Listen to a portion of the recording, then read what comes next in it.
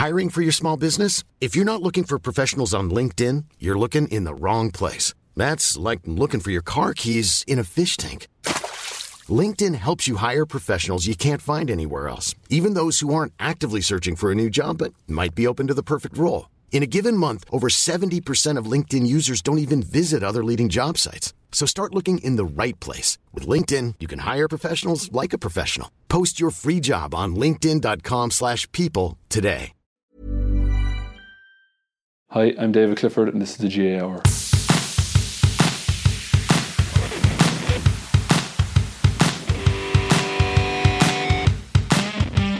Hello and welcome to the GAR.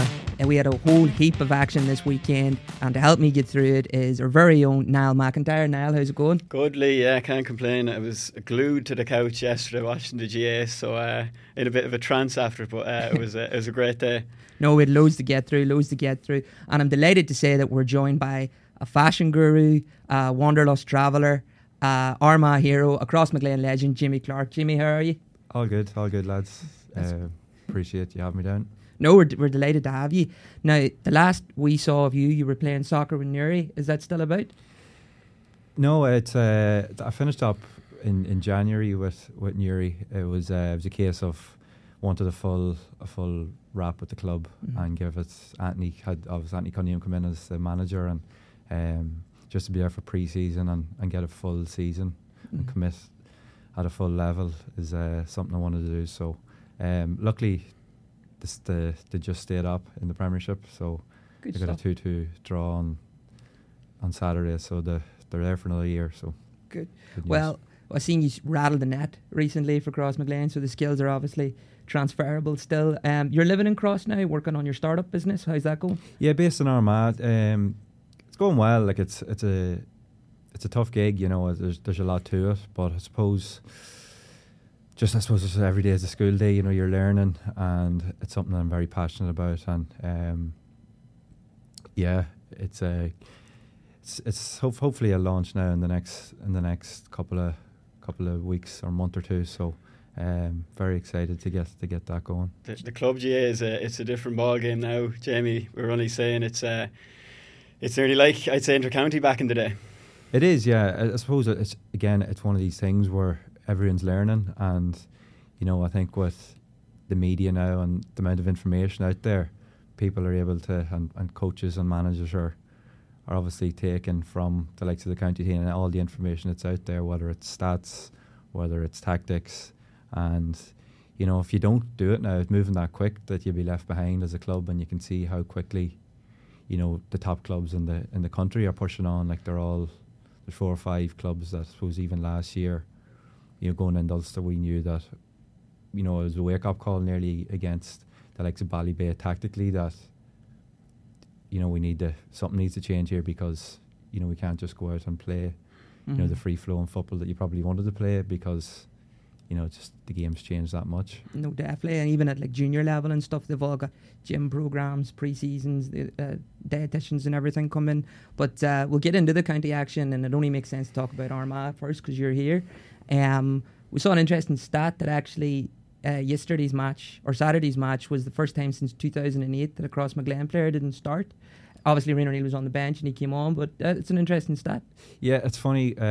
We were chatting about that yesterday in the change room. Just like I suppose it's one of these things as a cross man. You're always kind of like, we always had this attitude of like Armagh wouldn't win without a cross player playing. But there's a few of the boys there, you know, and I suppose the good thing about Armagh now is that, you know, it's probably just the numbers to have, and in terms of the rotation, you know, you have boys coming off the bench, and like I said, the game's changed, so it allows for the likes of Rian coming on to have a huge impact, you know, whether he starts the next day and somebody else isn't starting, that each player's just can interchange in and out. And you know, Armagh are in a good place in terms of, you know, the system they have, that it's everyone's buying into what the plan is. Yeah, it's interesting you say that, because they maybe had a disappointing league, Niall. You know, there's a lot of talk that they played defensive football, and although they were competitive in games, ultimately relegated. That changed slightly against Cavan. What did you see that was different? They looked much better. Yeah, they just seemed like a team who were and I'm sure Jamie agreed, they just seemed, I'd say, all the talk about the league going bad, it probably fired them up a bit, and you could see it in them from the word go. They were attacking, they were a fired up, and they looked like just a different team to me. Anyway, maybe in Armagh, and you'd know Ciara McGeeney a lot better than I would. Like, did you think he'd something up his sleeve that this was coming? To be honest, I actually didn't think the league was that bad. I thought it was a decent league campaign, bar the games that Armagh lost, there were only 1 or 2 points in the games, so like every team they played that had an opportunity to win the game. I suppose that's the way I would look at it. And bar a couple of bad results, there could have been, you know how tight the league was in the end. They could have been well up the league. Mm-hmm. So I think obviously working towards the championship and it would have been, I suppose, good to stay in Division 1, but definitely this year there was a huge focus on the summer and getting ready for that. And looking at, I suppose, Saturday evening, like the performance, what I was most impressed about was how calm Armagh were and how they controlled the game and dictated the game previous years gone by, where whether it was maybe, gung-ho and then maybe faded out of it, or the pressure come on, that they actually controlled the game and seen the game out, which was what I thought was very impressive. Yeah, they're definitely trying to strike a balance as such. One player I want to talk about now is Conor Turbert. From the outside looking in, he looks like he's not really gotten a fair shake, because every time he plays, he seems like he's doing really well. He scored 7 points at the weekend. He was man of the match in the game against Antrim, I think, before it.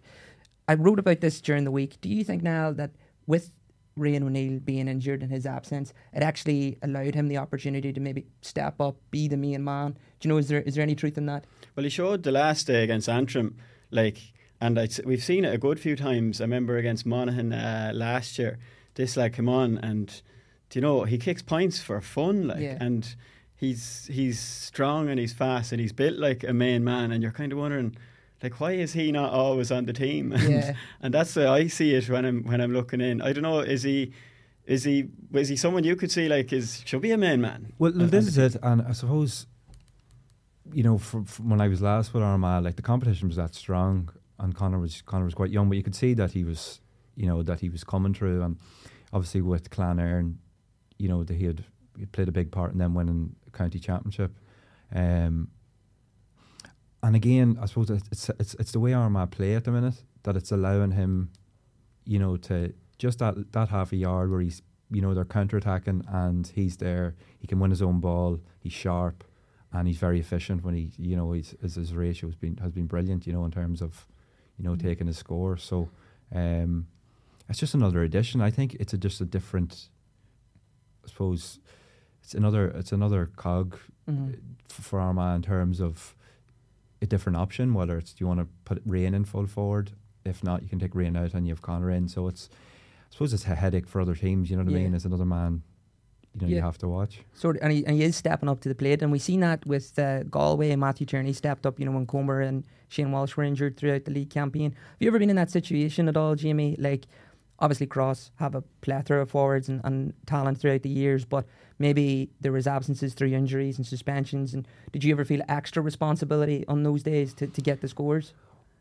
I suppose it's one of these things where I probably did in that era of football, where maybe that I think now teams have more an overall plan where it's not just isolating one individual to produce something magnificent on the day. You know what I mean? So it's Armagh now, I believe, are set up far better, that if somebody's out, somebody else can step in and replace that that player. There are probably at times where I probably maybe felt that burden, and you're trying to do things that maybe you shouldn't be doing, you're doing that little bit extra. And then there's times where yourself, you probably should do a little bit more when you're hot in a game, but you actually you're probably just playing the percentages or laying it off and playing the game plan. So I suppose it's just about reading the situation and being present, Yeah. It's hard to get used to those changes, like we were talking about Club GA at the start, and all the teams now, they've the GPS stats, and they've 15, they're able to defend in numbers, and they're all fitter. Is it hard to, how did you find kind of adapting to that? And, it's not like you're just have your own man to beat anymore. Yeah, well, this is it. I think it adds competition. I think it's a good thing in terms of within the team internally, you know, there are competition, whether it's high speed running, whether it's max speed, you're being measured against, you know what I mean, your teammate, and essentially stats don't lie, you know what I mean, when it comes to, you know, what you're being measured on. Now you're not going to run around like a headless chicken, you know, clocking up the miles, but I just mean from a point of view that you can say, well, if such and such is hitting this target, then this is where I need to get to, you know what I mean. If you're on the cusp of getting into a start in 15, you know that this is what I need to do to, you know, to go up a level. So in terms of that, it really just depends how it's managed and how you look at it. Now, and like I said, if you're fully focused on that and aren't focused on football, like I do see a lot of people in the gym focusing on keeping that strength and condition, but you do see less out on the field practicing. Yeah. You know, where it's all, where it all matters, what's really most important. So I think you have to look at it from that aspect, and it's, you know, overall, like, you have to balance things like that out. There is probably a thing though where there's such an emphasis on the gym, and you know, there's not that many hours in the day that you can be in the gym and you can be out in the field, and maybe sometimes lads feel, you know, I have to do this gym work, you know, and you're like compelled to do it, and you nearly forget about the bit on the field because... Well, I actually think people actually love the gym. So I think they're not doing it because it is hard work, because, like, you know yourself, it's addictive and people like it and like going, and the rewards they get after it. So that's why I'm like, if you're going on the pitch with 100 balls, you don't see that as much. Yeah. You know what I mean? Like, and you might see the likes of Clifford or Ryan O'Neill, the likes of them players doing it. But you know what I mean? Like, if it's your cornerback, like if you look at nowadays, the likes of the top teams like Mayo, Galway, Dublin, all their defenders are all coming up scoring points. You know what I mean? It's like, that's the level you need to get at. So I'd rather encourage getting on the pitch more, as well as, you know. Is that something you would have focused on doing, like when you were... Well, listen, and I think it comes back to the fact that I loved it. I preferred, I loved just going kicking ball, you know what I mean? It was one of these things where it probably comes across, you're putting in extra work, but you're doing it because you really enjoy it. And I think that's where it comes across in strength and conditioning. People actually love doing it. So that's where... Do you love it? Or I think I read an interview with you before, you didn't at one stage, but... Yeah, it's not that I don't love it. I suppose it's just, I'd rather do it, I mean, it's more the... I'd be quite introverted, so I'd have a social span of talking to people. You know what I mean? So it's perfect for a podcast. Yeah, exactly. So, no, it's I don't mind doing it. You know, I do like the benefits you get from it in terms of speed and building strength, and there's probably just other ways of exercising that I would prefer, but no, I'm not against that. I think it was probably blew out of proportion. For lads like me. Now, we do need to talk about Cavan just a little bit, because they were excellent in the second half. They really brought the game to Armagh. Armagh actually only managed, I think, 4 points in the second half. Would that be concern for Kieran McGeeney? Was it a case of they had their lead, try to protect it, or should they have tried to push on? I suppose going to the first half first, I thought Cavan played into Armagh's hands. I thought you could see the difference in, they maybe come in with that attitude of Armagh were Division 1 team, and you could see that when Armagh got the first few scores, Cavan were coming down the field, and instead of, you know, they'd missed a couple of shots early on, and instead of, you know, getting into shape and getting men up the field, they were turning the ball over a lot, so maybe trying shots that really weren't on, or going in down a blind alley and just turning over the ball, so Armagh were counter-attacking again. And when you're in that situation in a game early on, especially in the heat of championship, you can be gassed. Do you know what I mean? And I think that's where Armagh maybe caught Cavan early on. And then just running in the tackles. I thought Armagh going in the tackles were very clever. They were showing Cavan down the line. And, you know, as soon as Cavan got the ball, Armagh were in and got it back straight away. But in terms then of the second half, that did come out and show, I suppose they had to. But I think Armagh, I suppose, always felt they were in control. I don't think they were ever really, bar the goal chance and Rain's block, I don't think they were ever really not in control. Yeah. Just took the foot off the gas. I'd say more than that, and, you know, thinking we have this, like, and we'll just get to the finish. No, that's it. And I'm glad you mentioned Ryan O'Neill's block, because we've been guilty in this podcast. Like, we're always saying that when he's on the pitch, like, I want to see him closer to goal, keep him closer to goal, and play the game through him. Yeah. But in moments like that, you can see why it's obviously so tempting to push him up out in the field and get involved with everything, because every aspect of his game is incredible, and that was just that guy was the stuff of heroes. Yeah, well, this is the thing about Ray, and a lot of people do like him in the goal, in close to the goal. But I don't, because I suppose over time I've realised that I was close to the goal when I was, with a different era, I suppose, again, and you want to be involved in the game, and you're told to sit in, and the game's going by 20 minutes and you haven't got involved in the game. Now, I think I prefer Rain out the field and letting him go up and down, because he's on the ball and he can deliver a pass in, and if he wants to go in full forward, if he's tired, he needs 5 minutes, he can go in and send someone out. And then I suppose I always feel safe, Rain in a defensive position, because he's so big, so good in the air, and he reads the game really well. And like on Saturday evening, he saw, he kind of positioned himself. I kind of think he knew your man was going to shoot for goal. Yeah. So he kind of leaned, he stood back and waited for him to have the shot, and then just kind of fell into it. I think I'd prefer to see him, out around the middle of the field. So would you start him with centre half forward and have it like a Roman kind of role, or? Yeah, centre half forward, and if he wants to go in full forward, he can swap, but he can go back, because he's got a great engine and he can run all day, and he plays that long diagonal ball that Armagh can play on the counter attack. And if you've Conor Turbot up front who's fast, and Rain can play that, 50-60 yard kick pass, and it's on. You know what I mean? So okay, the problem is like you want two Rain O'Neills. You want one to kick it in, and you want one to catch it. Well, the thing is, Armagh are so versatile now. Like you've Andy Murnan, who can play full forward, who's an unbelievable ball winner. You've Stephen Campbell now, who can run all day as well. So, it's just. It is one of these things where Armagh have that many, players that are, operating at that level now, that they can interchange in and out. Well, the fact they have Conor Turbot now, gives them that option. They can, you have him inside, and you can leave Rian O'Neill. He can hit the ball into him. Was when he was coming up in Crossmaglen, was he a lad you seen and you're like, even from a young age? Well, when it's funny, when around 2010-11. Those All-Ireland winning teams were Cross. Garrett was obviously the manager, so Rain and Oisin O'Neill would have always been at training. They're young fellas, but they're always kicking, and just observing and being there. So you always knew this is the next generation. You see them coming through, and they've younger brothers too coming on as well. So they'll be coming in the next couple of years too. But you kind of always knew that, they were going to be. Going to be stars for Cross and for Armagh in the future. Did he always have that kind of hard edge about him? Like he's a great lad to get stuck into a game. Sometimes he goes overboard. He got sometimes his customary yellow card as soon as he came on. Of course, he loves to get. I think he's clever physical. like that, though. He knows what to get away with. But he also knows when to leave his mark. I'm sure he gets enough hits too, so he knows, well, if you're going to give it, I'm going to give it back, kind of thing. And he does play on the edge, which is what I like anyway. It's modern day football, so I like that side of his game. I think I wouldn't take that out of his game.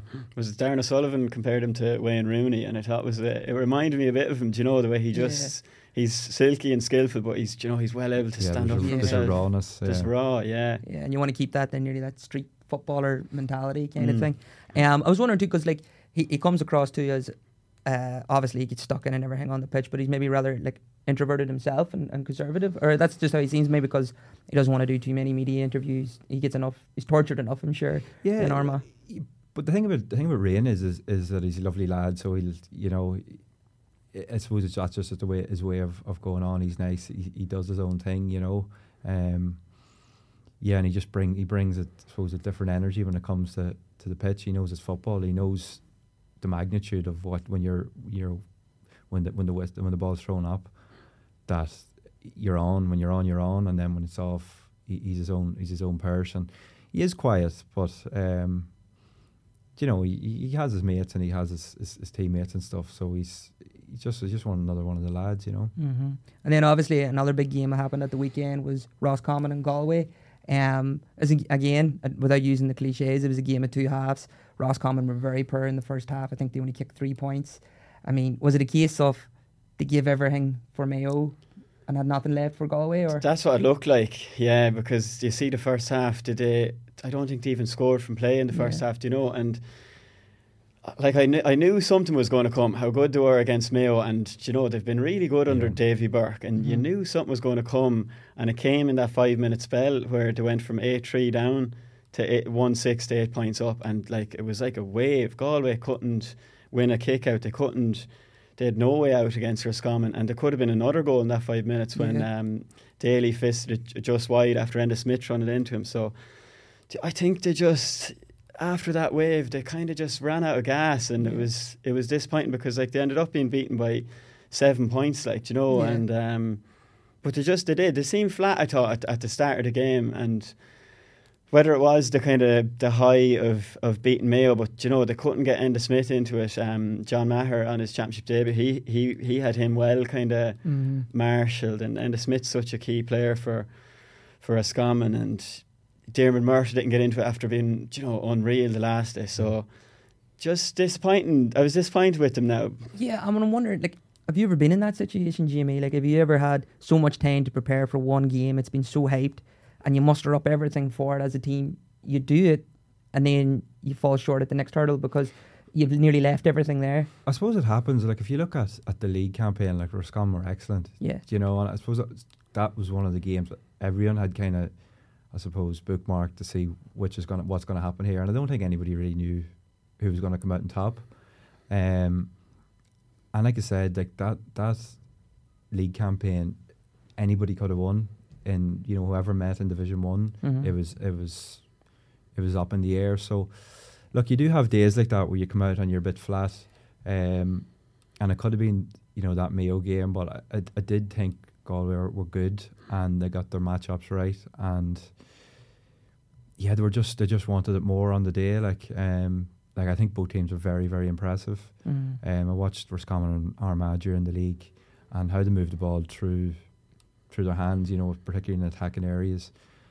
You know, their fitness and you know, even with Jamer Murdo and Kieran Murdo as well, like just they had their shooting boots on all of the league campaign. So you have days like that, and I think they will be back. You know, they're a top 6 team at the minute, you know. Yeah. So no, for sure. I think they'll have a say, you know, in this All Ireland qualifier series.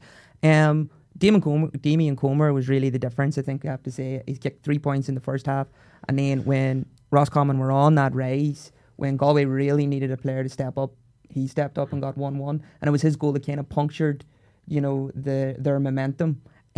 He's a throwback full forward. Like, I don't want to like disservice him in any way, you know, but he is the bear in the square still. Like, he's obviously got all the modern skills. He's fit, he's fast, he tackles, he tracks back, but when he is on the edge of the square, because he's so strong and he reads the game so well, and he can kick a point and a goal from either foot, like, is he the reason why a team should still have a focal point, you know, instead of just playing systematically all the time?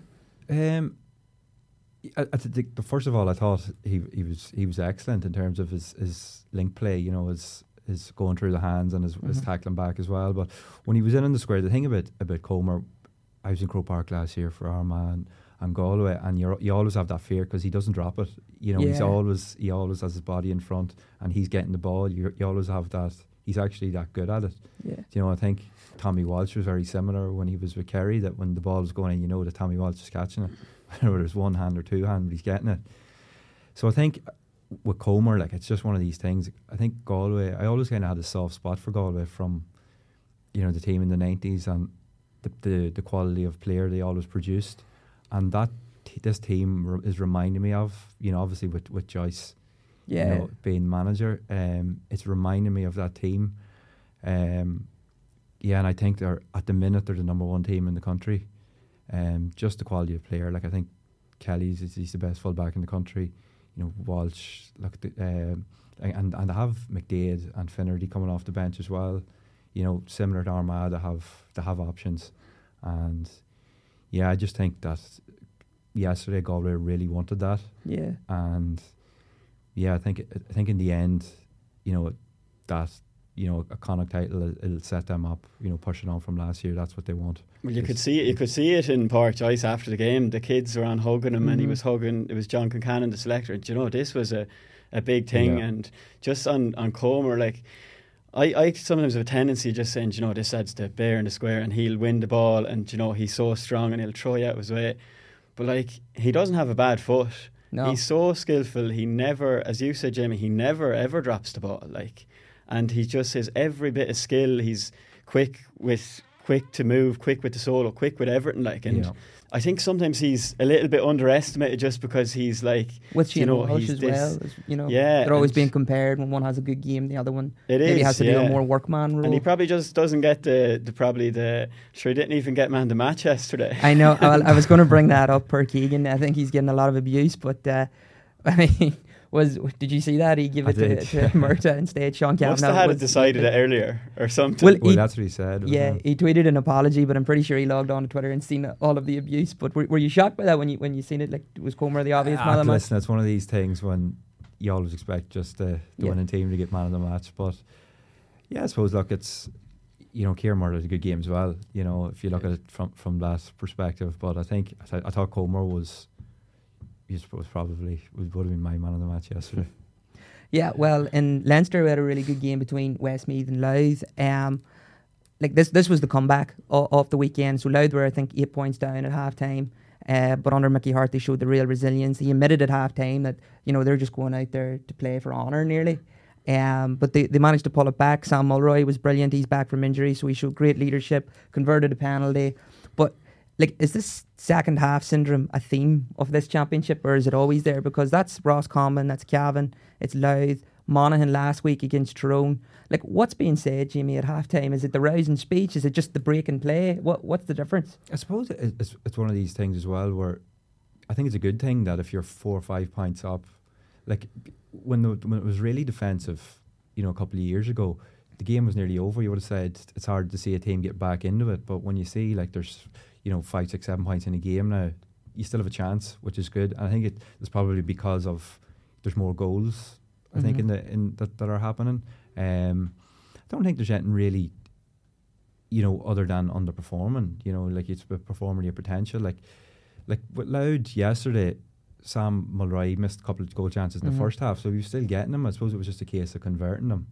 And when he converted 2 goal chances, he got one, and they're back in the game, you know. And look how the swing, it turned so quickly that, you know, Louth were 3 points up then. It's like, it's a terrible result, I think, for Meath, but I think you can see the influence of Mickey Hart. Yeah. You know. Well, have you ever been in that situation where you've gone in at half time completely flat, looking like you're out of it, and then, so, you know, and then it just changed and you pulled it off? It's happened loads of times where you think, how are we going to get back into it? And you just the momentum changes in a game. Like, there are obviously the quarters within the game, and there are times where you're thinking this is going to be tight, but it happens, you know. It just takes 1 or 2 players to step up, and if you get 2 or 3 points on the trot, you're well in contention. Sure, so listen to Mickey Hart, his interview after the game, and he was nearly like saying, do you know, Westmeath got 7 points up. It was nearly a bad thing for us because they think they have the game won, and we're going out, as he said, they're going out for honour in the second half. And, you know, like, the pressure, even though they're disappointed, the pressure's nearly off for Louth then, and they can just shackles off.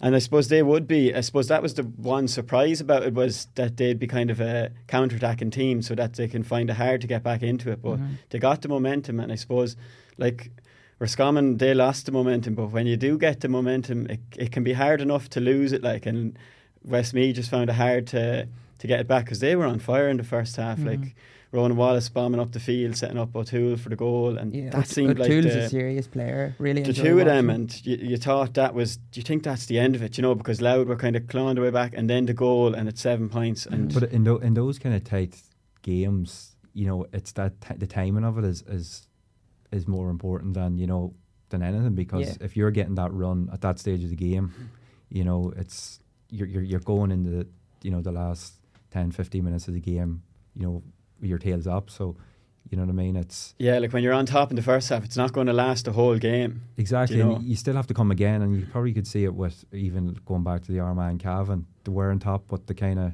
were that much in front. Yeah, you know, they kind of could manage it, and I suppose Westmeath could have managed it better and didn't. I suppose it's the smarts as well of the game and being able to manage it better. You need to make hay when you're on top, don't you? Like Armagh did, and to be as far ahead that you nearly can. you have enough of a cushion. Exactly, and I suppose looking at Dublin, they made sure that there's no way back. There's no way back there, God. Obviously, there's the Mickey Hart effect as well. I mean, we all know he's done a brilliant job, what they've done in the league, but championships where it matters, and now they've got that progression in the championship. Jimmy, you came across a lot of Tyrone teams managed by Mickey Hart, I'm sure, throughout the years. How would you describe a Mickey Hart team? I think the thing about Mickey Hart he's so clever at matchups. He has that, like the fact that he's had time with Louth going into to the Louth camp, and he's had time, so there's no pressure. So all of the lads have seemed to have bought into it. And if you look at over the period of time he's there, how they've gradually gone up. Like they'll be playing Armagh in Division 2 next year. So like Armagh are All Ireland contenders, and Louth are in Division 2. Like so it's a massive jump for Louth, and how he has this ability, I suppose from winning the All Irelands early on, that he just has the system. It kind of reminds me of Alex Ferguson in a way, where he knows how to get the best out of players. He seems to utilise his backroom staff really well.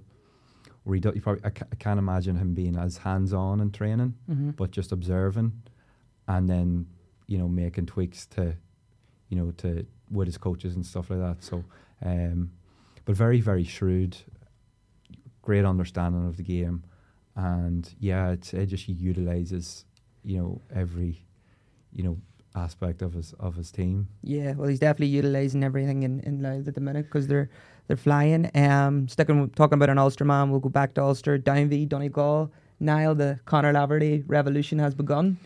Did you see much of it? Yeah, definitely. Sure, Donegal, they were kind of going into it, and there was just not good in Donegal at the minute, and you'd expect Donegal, I know they're down a few. You nearly think the quality of players and the experience they've had in Ulster the last few years that they might shade it, but down are probably the coming team, and Donegal are falling, and that was the way it was in the game. Donegal started well and got the ideal start, I suppose. Jason McGee with the goal, and I don't think anyone saw that, an early goal from Donegal, and because everyone was predicting a really cagey game, and don't get me wrong, it was, but I think that could have really took the wind out of Down Seals, but they were confident in themselves. Yeah, it's definitely, with that, it's definitely the Conor Laverty effect, in terms of he's brought this, I suppose, confidence, and he's got the Kilcoo boys back as well. Like, with Conor, he likes his players. You look at Kilcoo, they're really fit. I can imagine all the players being really, really fit. Everton's moved at speed. I think on the Sunday game it showed the point that it was down to the free kick and it was hit in straight away. That's the way Conor Laverty plays. He wants Everton moved at speed, and I suppose he has boys running from deep too, and they're just driving forward at pace, which is very hard to stop. If you have runners coming at twos and threes, it's very difficult to stop. With that said, from Donegal's perspective, things don't look good. It's definitely gonna be. It's one of these things, and I suppose I experienced it with Armagh in the past too, where there's going to be like a turnover of a lot of players, to try and get it right. So I think it's important for them to really, I suppose, see how well they can do in the summer and push on, but then really regroup and take a step back and look to see and put a strategy in place to grow again, because once Michael Murphy left, it's left a huge hole, I suppose, in terms of leadership. And there's they've lost a number of key players as well, and just a changing of the guard. It's difficult to get back on the horse. Like, is it lazy to say that they look like a team completely bereft of confidence? I think so too. I've seen there's certain things that was said that we're buying into things that the media is saying, but that's sport. You got to take that. Like when you're not winning, you're gonna be lacking confidence. It's one of these things. Like over the last decade, they've been one of the top teams in Ulster, and in the country. So to maintain that's very difficult. And players come and go. It's just a case of how do you get back to that stage quick, and don't let it. It doesn't necessarily mean Donegal's time's over. Yeah. You can still keep. You're only in Division 2. You're not miles off. Yeah. So it's just kind of. putting things in place to still being able to compete, rather than slowly going down the ladder. Like, it's better to resolve things now than like to have the players. I suppose like we've seen that for the last few years. Donegal, they have some class players. It's just this year with Paddy Carr leaving, then there was the bit about the academy and the big fallout from that, and just everything was on a bit of a downer. And I'd say, but things like that have a huge impact. Yeah. If you don't have things right from the top down, just filters through the team. Like, if the players don't have a strategy and I suppose a plan to follow, like, you can of course have leaders, and it can be player led, but the players need to know exactly what they're doing going onto the pitch. And it's one of these things where it just seemed it's disjointed from the top down. When it rains, it pours, because they have been unlucky with some serious injuries. Paddy McBurdy's out, Ryan McHugh's out. Like, there's two other massive leaders, and that just happened to happen when Michael Murphy retired. So now you're missing three like huge names. They nearly had an excuse, didn't they? Like, it was like they're nearly beaten before they went out, is what I could see that. And I could see that before the game. I didn't put money on down or anything, but I should have, because I fancied it. Like, and it's one of these things where Donegal, the players can regroup now, and they'll probably say, look, let's give it Everton for the rest of the summer. And I've been there, but you still don't have the plan in place. Like, you can go out and you think you're going to give it all and you're going to put Everton in the lane, but the other team's just a better strategy and a better plan, and they just outplay you because things just aren't right. Well, I'm going to ask you both this question. I'll go with you first, Niall. They're not out of the championship. There's still something there for them to play for. Do you think they can salvage anything for this season? No. I think Jamie kind of hammered it home there. When you don't have that plan, I know they've a good 4 or 5 weeks now before that starts, but I just think it's not going to happen. They're too far behind, and especially with the lads missing the way it's gone, I think this year Donegal write it off, for me anyway. And you echo that, or? Yeah, I suppose it's one of these things where I would agree that it's really hard to see them salvaging it from the year, but again, they need to look at what can we do moving forward and really try and fix that sooner rather than later. Mm-hmm. And then obviously another big game on another team that's really low in confidence is Meath. They lost to Offaly. This is another case of one team's on the up and the other seems to be on the down. But in any situation now, Meath not competing for the All Ireland because now they're in the Tailteann Cup. I mean, it's not something you'd expect. Yeah, well, they got the perfect start to the league when they beat Cork, and they won the next day out as well, and they were banging in the goals, and you were kind of, but just since then it's been a terrible finish to the league and a terrible start here to the championship. It's kind of carried in, and the whole thing seems to be in disarray. Like Joe Sheridan had a tweet up. He was saying that he's had never seen a team as disorganised, and nobody was fighting. The body language was terrible. People don't seem to know where they're playing. There was lads coming in who hadn't played in their last league games and hadn't played in league games, and lads like that, they're not playing now, and there's other lads getting dropped off the panel, and there's just an awful lot of talk coming out of me that isn't good for a team. And I suppose it was similar to Donegal coming in against Down, that there was a downer on the camp, and you could just see it coming. And Offaly have had a decent league campaign, and you could see the pictures after the game, like they were rebels with a cause in that match. Like, they were fighting for Liam Kearns, the manager who passed away earlier in the year, and it was in O'Connor Park, and Offaly just, like, sure, it was 1-8 to 2 points at half time. It was like that. Like, Meath made the run, like as we'd said with the last game, but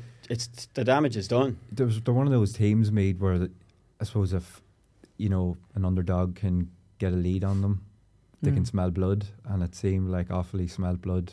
Yeah. And it was, they knew that they were there for the taking, and I think Colin O'Rourke's finding the management side of things more difficult than he probably thought. It's one of these things, and when you hear things that there's players in and out of a camp, and players are getting playing when they probably don't deserve to be playing, it's not a good sign. Similar boat to Donegal, I think, as well, in terms of restructuring and from the top down what's going on. like I'd say Offaly coming into that, you know, they probably weren't. They wouldn't have been scared of Meath because Meath haven't. It seems like they thought that they could have. Do you know? Yeah, like you said, they smelt blood for sure. And Meath haven't been, you know, in the last few years, like they haven't been doing well. Like, you know, they've been doing okay, but they're not like we're probably saying Meath should be in the All Ireland. It's a shock they're in the Tailteann Cup, but that's the level that they've been at. Yeah, well, that's what Sean Kavanagh said in the Sunday game. He said that they've got what they deserve, and he made no bones about, you know, poking fun at Colm O'Rourke, and Lee Keegan did as well. I thought it'll be a bit awkward if he does come back to RTE. But like Colm O'Rourke, week in, week out, was slating teams for being really defensive. Like that was just his go-to, you know. And every time there was a defensive game, they would go to O'Rourke, nearly setting him up to say, you know, what do you think of this? And it's per football and whatever else. So he's almost dying by the sword in that he has to play this particular brand of football. And like, you know, let's be really honest about it. Like his defence needs a lot of work, you know. So is he stopped himself almost? Yeah, it's this is the thing. It just in the modern day football, you have to go with the times and you have to evolve. I think with Cross as well, we were, you know, victims of it too, thinking that we could play man for man, kicking ball. You know, with the new systems, it just doesn't work. Percentage wise, you turn over too much ball, and possession's key now. So if you're not willing to adapt, essentially you're going to be left behind, I think. Yeah. The other thing about Colm O'Rourke, I think, is that it's one thing to say, you know, we can't play this defensive football and we can go man to man and we're going to tackle Dublin and Leinster and everything. But Meath weren't in a great place anyway. You know, are we being too harsh on him by saying, you know, he's the reason for their downfall? They've kind of been falling off this cliff now for the last couple of seasons. Has he just taken over a really bad Meath setup? And actually, it's too soon to judge him. I think so. Yeah, like I think, you know, they haven't. Like under Andy McEntee, they were probably having the odd good game, but they weren't like, you know, they were never this team you're expecting them to go out and, you know, challenge Dublin. It was the same kind of a thing. And, you know, I say maybe Colm expected, you know, that the players might be at a higher level and, you know, they might be able to play this, but I suppose when you have the mix of that and, you know, they're obviously they're too open and, you know, they're getting destroyed that way. So, that's just been difficult. The quality hasn't been there in Meath for quite some time. Yeah. But with that said, like with the modern game, if you can get your system and your shape the right way, look at the likes of Louth, look at Offaly, you know, like teams like that, are buying into the strategy and how, you know, the management want the players to play, and it just seems that people are doing their own thing, or maybe the players don't really have the right guidance and know what way they're playing, you know. Just on that, if you look at Down and Conor Laverty, he's the manager of the senior team and he's the manager of the under-20s team. The under-20s are in an Ulster final on Wednesday, so, you know, he's trying to make like a systemic change. Mickey Hart's, I think, is the same with Louth. You know, is that the way to go forward? Should you have like one man at the helm with a plan and then everyone buys in to roll that plan out, all the other coaches and things? I think that could work. Like, I think that's been happening. It's just probably the same manager. Like Tyrone obviously have their blueprints that they had probably followed from the One All-Ireland. They had that blueprint from underage up, and it's worked very successfully for them. I think Donegal as well, when Jim McGuinness, things changed underage for them as well. But yeah, I definitely think so. And you can see, you know, Down kind of flourishing now with the system that everyone's buying in. From the top down, they said, right, this is the plan, this is the strategy, this is how we're going to play. And it's, you know, being implemented across the board, and, you know, for the better, because it's better having, you know, one plan in place than having too many voices that, you know, players are being pulled in different directions. They don't know what they're doing. You mentioned there, Niall, challenging Dublin, or the lack of challenge for Dublin. They steamrolled Laois. I don't think there's any point really talking about the game itself, but I just want to know, do you think, like, have we learned anything about them in that game? Is that impressive for you? Do you know, if you were a team outside of Leinster, are you worried about that Dublin team because of that performance, or does it mean nothing really? I think you would be. Like, you know, the bookies are rarely wrong, and they had the handicap at 15 points, and Dublin beat them by 27. And, you know, no matter who you're playing, you know, like, you're not, you have to be playing well if you want to beat someone by 27 points, like, which is what they did. And, you know, they racked up 30, like. Yeah, and they've been, 4:30, and, you know, they've been they did well against Derry. Do you know, they showed signs of being back. Maybe not, you know, they're not the team that they were, but they're showing signs, I think anyway, of a team that's, you know, they're coming into it now. And maybe, I don't know, you could never say Dublin are under the radar, but I think they're, you know, they're moving along nicely. They've Paul Mannion, Conor Callahan's back, not injured, and he hit 1-7. Do you know, 1-7. Well, that's it. And I think a criticism of Dublin in recent years is that they've controlled games too much. They've been very boring, and they actually don't win by huge margins anymore. But they really went out to slaughter this team. Like, I think it's massive. Like, it's 4:30 in a game at a canter. It's a huge statement. Like, bear in mind, all these boys have pedigree. These boys have 4 or 5 All-Ireland medals. You know, it's not a team in transition. They're all so young still. And you can see that was a statement in terms of we're not letting up. People, and I think the media as well, have maybe forgotten about Dublin a little bit. I think even the coverage that they got in Sunday game, like them boys are coming as well. There's no way they're gonna. Like, you can't rule them out of the All Ireland. Like, it's one of these things where I think they're chomping at the bit, the Dubs. Yeah, and then, like, you know, the All Ireland champions played at the weekend. We haven't even talked about them yet. It was in a similar situation, sort of steamrolled your County Niall. Again, you know, is there much to learn from that? They played a really, really strong team. They're not messing about. There's no case of it's just Munster. They're really going for it.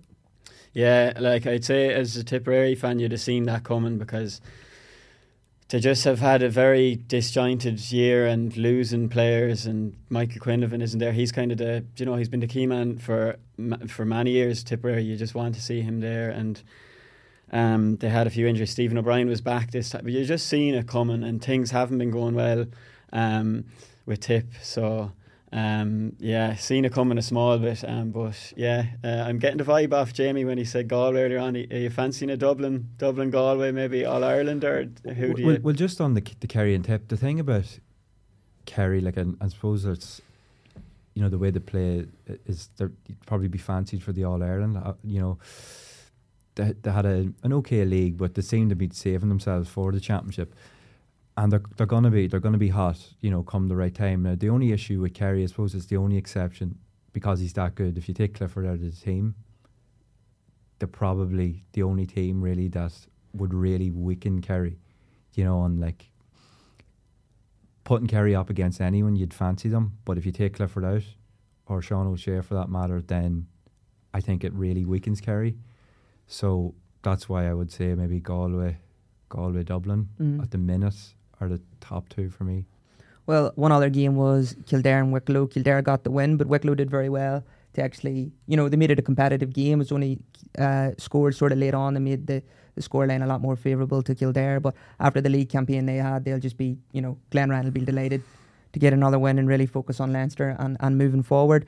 Now, that's all we have time for in terms of reviewing the weekend, but we're not going to let Jimmy away with it just yet. We're going to do a quick fire round. Niall here is going to put you through the ringer a little, Jimmy. Is that all right? Go for it. Just before we do this, might just ask you about, because I know you played for New York, and I don't know, were you watching that one at the weekend? Just seeing the highlights on the... Yeah, no, I was delighted. I suppose having played out there before, like, we were so close.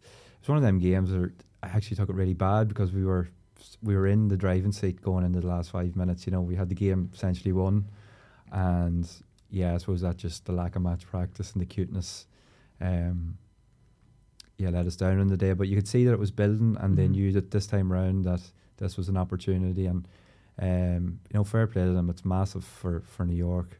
If you've been out there, that you see what it means to people out there, and obviously Sligo is a step too far, but it's a stepping stone. You know, they're getting more games, which is essentially what they need. You know, to see, you know, American-born kids, you know, playing is amazing too. Like how they're learning the game and picking it up and being able to play, you know, at the top level. It's quite cool. Well, what was that experience like, and how? You know, I don't want to just. I think we all assume that it's far off, you know, county level. But I suppose Armagh with yourself. I mean, but what was the difference like in terms of training and quality, or was it really up there?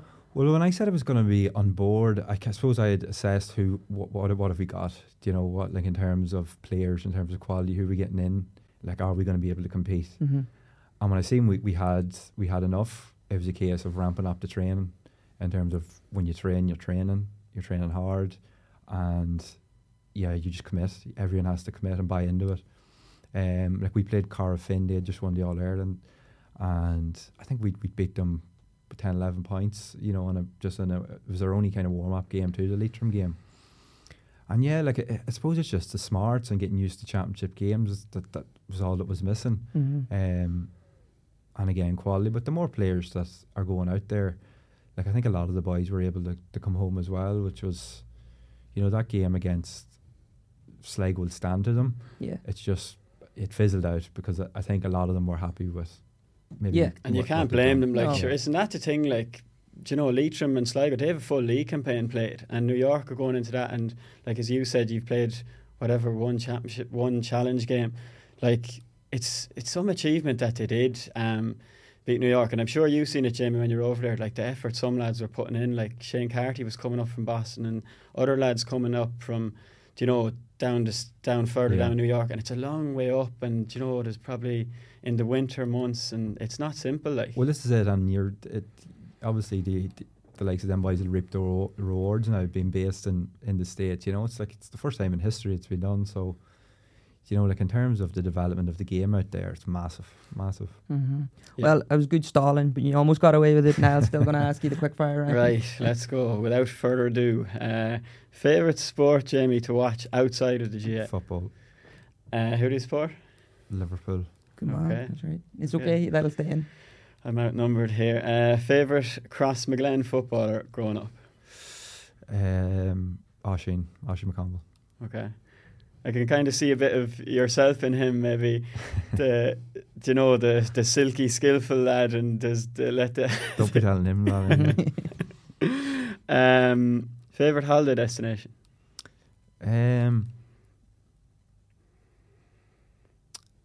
You got him now. There's so many of them. Yeah. I definitely think Mallorca. There are places in Mallorca that I suppose people don't know that I would really like. There's a place called Valdemossa in Mallorca that I like. Okay. Good spot. Good party kind of a spot, or just calm kind of? It's calm, yeah. Okay. Lay back. Yeah. Which is better crack, a soccer dressing room or a GA dressing room? GA. Why is that? I think the soccer's more relaxed. You know, the whole environment's more relaxed. There's different cultures and different people. I think with the Gaelic, it just seems like the people you grow up with, it's the lads, you know, can be more intense, the GA dressing room. But when, you know, after a victory, there's nowhere else you'd rather be. A bit more kind of slagging. You maybe know lads better in the GA. Yeah, there's a lot more of that in the GA. Yeah, there's a bit more respect in soccer. Yeah. Okay, which would be a good thing and a bad thing. Yeah, exactly. Haaland or Mbappe? Mbappe. Okay, that was quick. Yeah, it was quick. You're a fan of him? Yeah, I think he's more to his game. It's a skill with the pace. He can play out wide. He can play down the middle. Yeah, World Cup winner. Look at what age he's unbelievable. 23, 24. Yeah, unbelievable. Best dressed man in the GA. You can say yourself. It's okay. Yeah. You're going with that? Yeah, you still have to say it. Yeah. And lastly, will you play for Armagh again? Who knows? I'm not sure if it'll be this year. It's one of these things. If the doors open at some stage and I'm still knocking about, putting in the work, maybe down the line. Who knows? Well, you're still banging them in for Crossmaglen. So what more can you do? Yeah, it's Cross's game now. So just focus on them and focus on getting the county back this year. Well, there we go. Not officially retired. There's your exclusive for the GAR. Thank you so much, Jimmy, for coming on to the show. We really appreciate it. Hopefully get you back on again, and we'll be back with an exclusive interview with David Clifford. Don't go away. David, so I was driving the car this morning and I heard it on radio at 9 o'clock, so a very busy day. That was Clareburn Live in the GA hour in one day, so you've made it. Yeah, hectic day, right. I suppose this is kind of the one thing I've kind of done this campaign with Super Value for the past probably 3 years or so. So it's kind of the one day I've penciled in that it's fairly hectic, but I get all my media stuff done in the one day, so it's good. Talk to all those guys and get it over with. That's it. Yeah, I was planning on starting by asking about being surrounded by a stampede of youngsters, but they kept them in Fitzgerald Stadium at the weekend. Yeah, it saved you 30 minutes. Yeah, like I suppose it was great to see, especially at the end of the campaign, I suppose it was great to see the support from the younger kids and stuff like that. But I suppose, look, you're well aware of the fact that you can't you can't spend all your time doing it, or you probably get worn out. So yeah, but it is very enjoyable, to be fair. What do you make of it all? It's a bit mad at times. Like the game is only 5 or 10 seconds over, and you've nearly 100 people surrounding you. What do you make of it? Yeah, look, I suppose it's hard because you can't give the time that you'd like to maybe to everyone. So you're just trying to, I suppose, be as nice as possible to the kids, and then you hear the stories from them, like of maybe where you might have met them before in the past, or where they might have travelled for the games and stuff like that. So I know it's great, to be fair. You probably get all sorts of requests looking for jerseys and gloves, and I can imagine there's there is alright. Parents probably coming up to you as well, or is it usually kids? Or? Yeah, mainly the kids, but you'd have a few parents in there too, to be fair. Yeah. Mad enough. So I suppose then moving on, like when you leave the pitch, then I was listening to Bubbles O'Dwyer in the podcast recently, said they get letters in the home. Was that something that you would have? Yeah, I do. Yeah, again, yeah, you do. Of course, you do. And again, like it's 99.9% of the stuff is all very positive. Like, so it's great. Again, you're hearing stories maybe of people that might be sick or might have been sick or something like that, and might have been watching the games, or maybe seeing Kerry being successful and stuff like that might have helped them along. So it's great to see stuff like that. So I suppose myself and my father, we try and write back to as many of them as we possibly can. Yeah, but no, yeah, I suppose it's probably changed now from. Like, I don't think there's as many people writing letters anymore, so a lot of it tends to be like school projects and stuff like that where they're writing. Yeah, so. Well, they send you in a school project, and that's your turn. Yeah. Maybe primary school, you know, and you used to have to learn how to write a letter and stuff like that. So you'd be the person they'd choose, maybe. Okay, so the postman he's a regular caller. He's busy, right? Yeah. And is it Dad?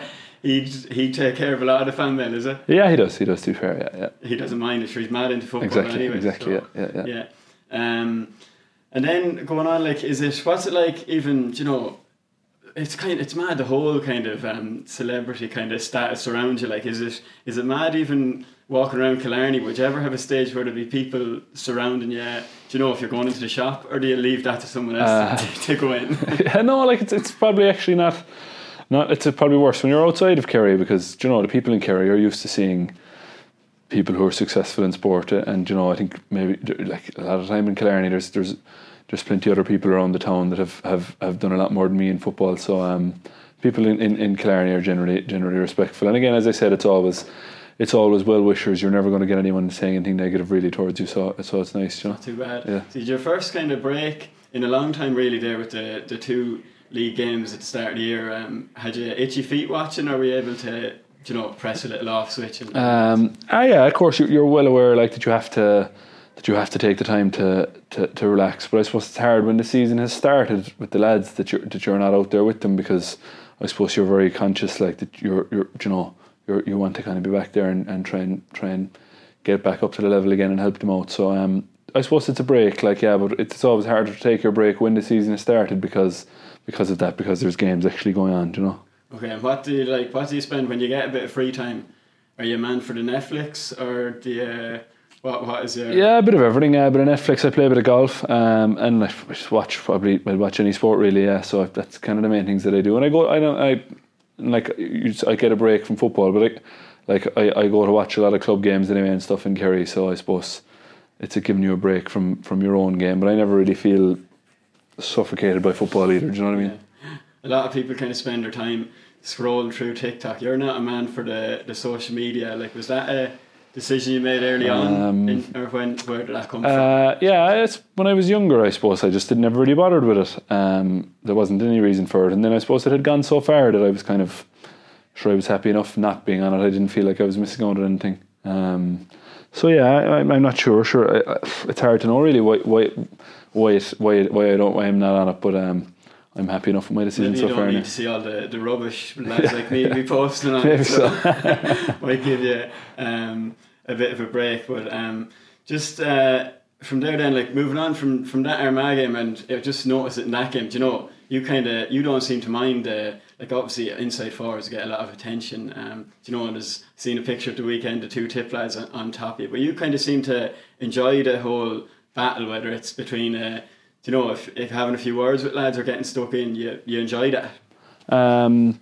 Yeah, like I suppose, look, it's probably always this, we'll call it sledging or whatever, is always probably made out to be a lot worse than it is.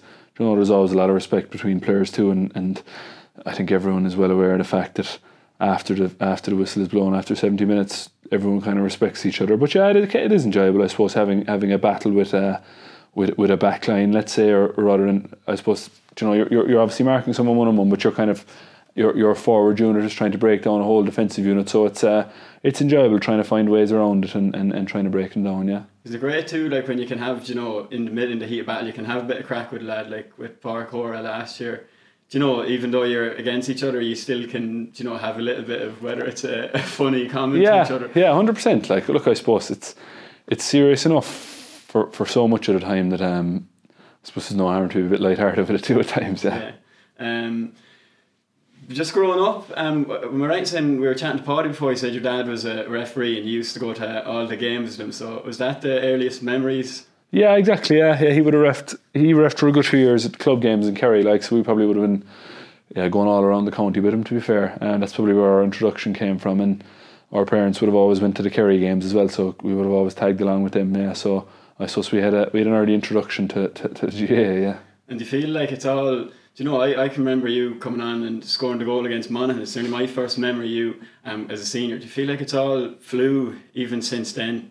Yeah, absolutely. Yeah, I'll be going into my, I don't know, the sixth season with Kerry this year. So yeah, the time has flown by, and I suppose it really keeps you driven, because like you see more and more players that you would have played with, like, retiring, come to the end of their careers. So yeah, really conscious of the fact that, like, the years do move away from you, and you just have to try and make the most of them while you have them. Yeah. You kind of have to grow up quick, like, you're 24. That was only a few years ago.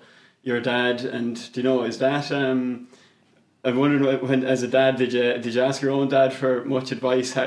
Was he throwing the ball into the pram at you? And not really. No. Look, I suppose, I'm like,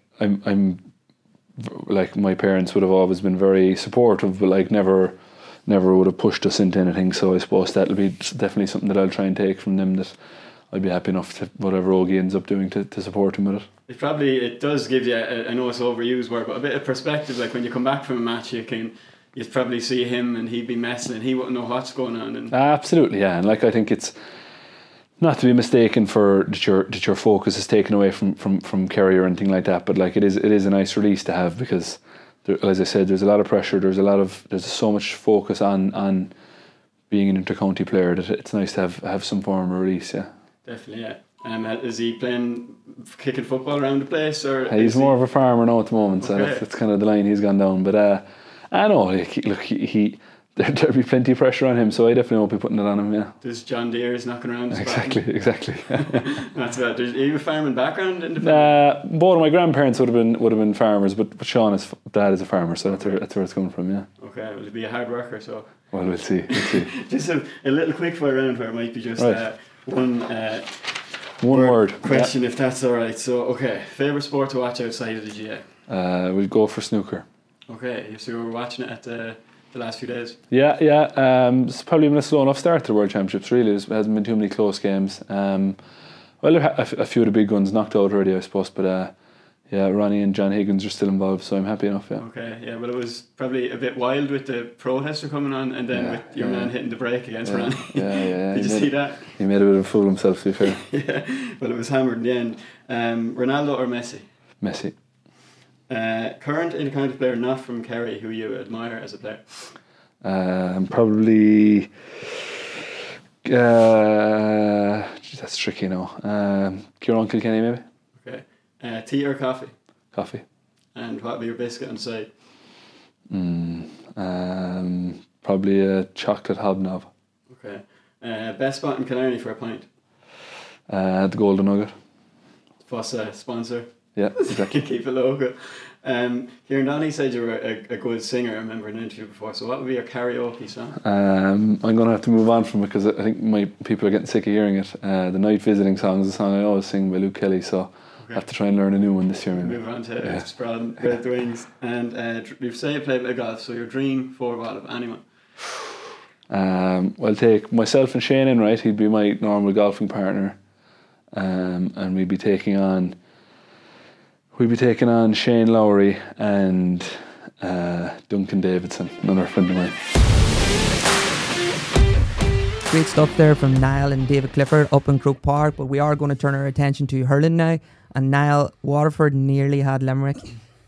What a game, Lee. I'm telling you, only we had David Clifford today, we'd have been devoting more of the show to hurling than we would to football, because I'm telling you now, the hurling was better than the football at the weekend. And that Waterford-Limerick game, just like Limerick get off to this flying start. They're up by 7 or 8 points early on, and you're thinking, do you know what, Waterford are toast. This is game over, ball burst, and like Waterford just, you could see it, you know, that this was Davy Fitzgerald. And I'm just imagining this now, that Davy had these boys during the league. They were training like animals because they were so fit, and they were horsed into Limerick yesterday.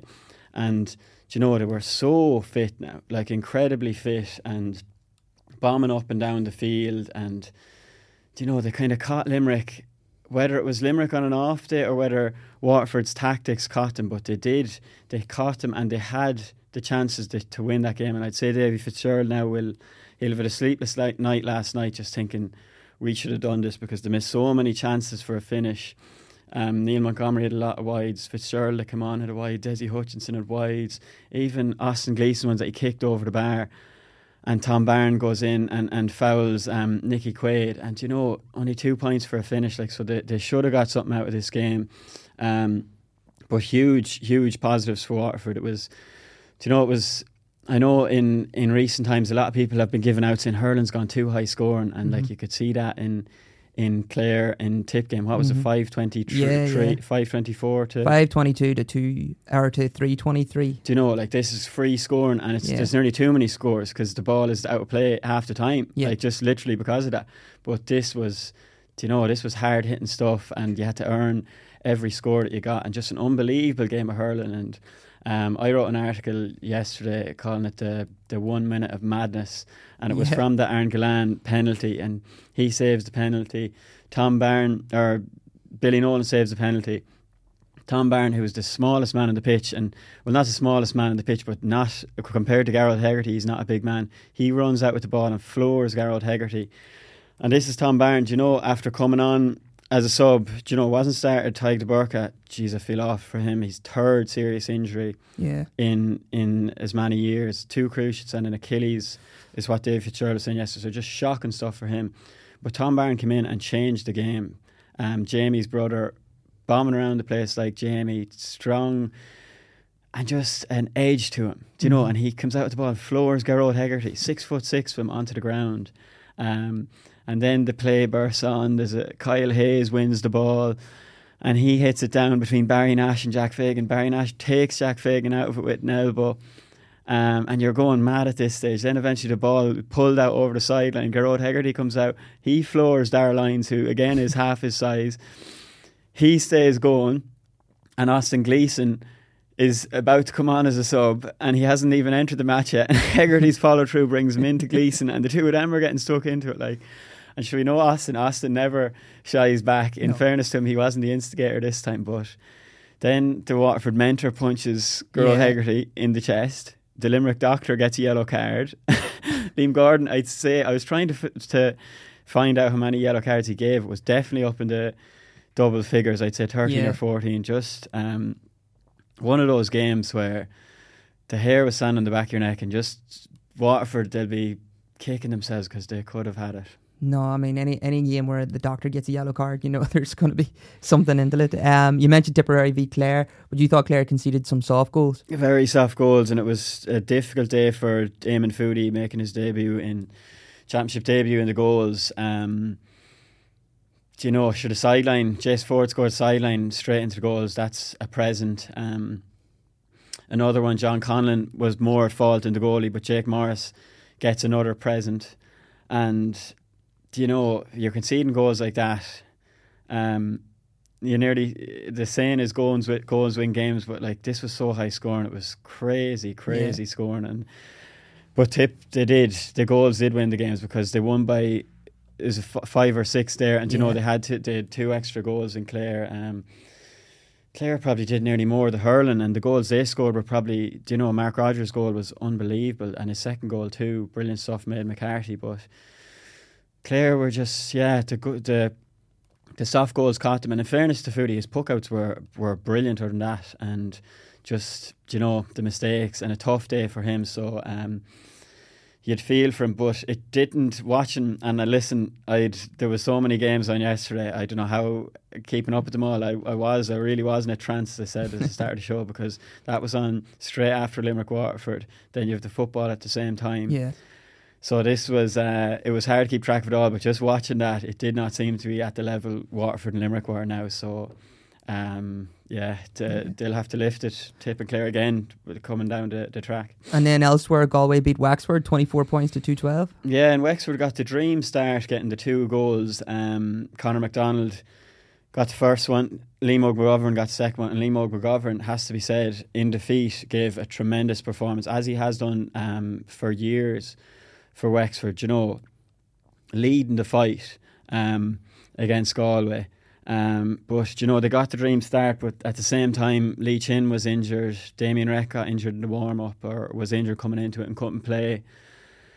Wexford can't afford to lose lads like this, and Galway just pointed them out of the game, basically 24 points to 212, and, you know, it was nearly over 10 minutes into the second half. So disappointing from Wexford, just a flat in the second half. But you can understand it with the men that were missing. But look, one concern Henry and Galway will have is that they didn't get near scoring a goal and never even looked like scoring a goal. So that's definitely a concern for them. Mm-hmm. And then lastly, up in Belfast, Antrim got a draw against Dublin, so close to taking a scalp there. Yeah, I'd say Darren Gleeson, like Dave Fitzgerald, at least he got the point, but he'll be thinking that is the one that got away, because they were 6 points up at one stage in the second half in front of a home crowd, like the Belfast crowd going mad, thinking, you know, this is today. And I did think coming into it, the Dublin were there for the taking, you know, missing some key men this year, Chris Crummy, Keane O'Callaghan. Their team doesn't look as strong, and you know, it did come down to Donald Burke, who has been their saviour for many years. The last 2 or 3 years he's been the leading light, and he was the man that saved them with a goal. Look, Antrim, they'll be disappointed because Paul Boyle got a late point, and you're thinking, you know, this is going to do it for them. But, you know, they couldn't get over the line in the end. And but look, positives definitely for Antrim. Dublin, you know, they'll have to pick it up, but yes, on the other side, Kilkenny gave Westmeath a hammering, so it's going to be a fight between Antrim, Dublin and Wexford. You'd imagine Kilkenny and Galway will be safe bets, even though it is early to be counting chickens, but that's what you'd imagine. And you know, for Antrim, I'd say they will think, looking at Dublin and looking at Wexford, you know, we have a chance here, you know. So maybe just the Munster man saying that, Munster does look a bit more competitive, but as Leinster people often say, there's usually a Leinster team in the final, so there's plenty to look forward to. Yeah, thanks Niall for giving us the lay of the land. That is actually all we have time for now. We did manage to fit a lot into that show. Remember to like, share, subscribe to the GAR, and we'll see you next week.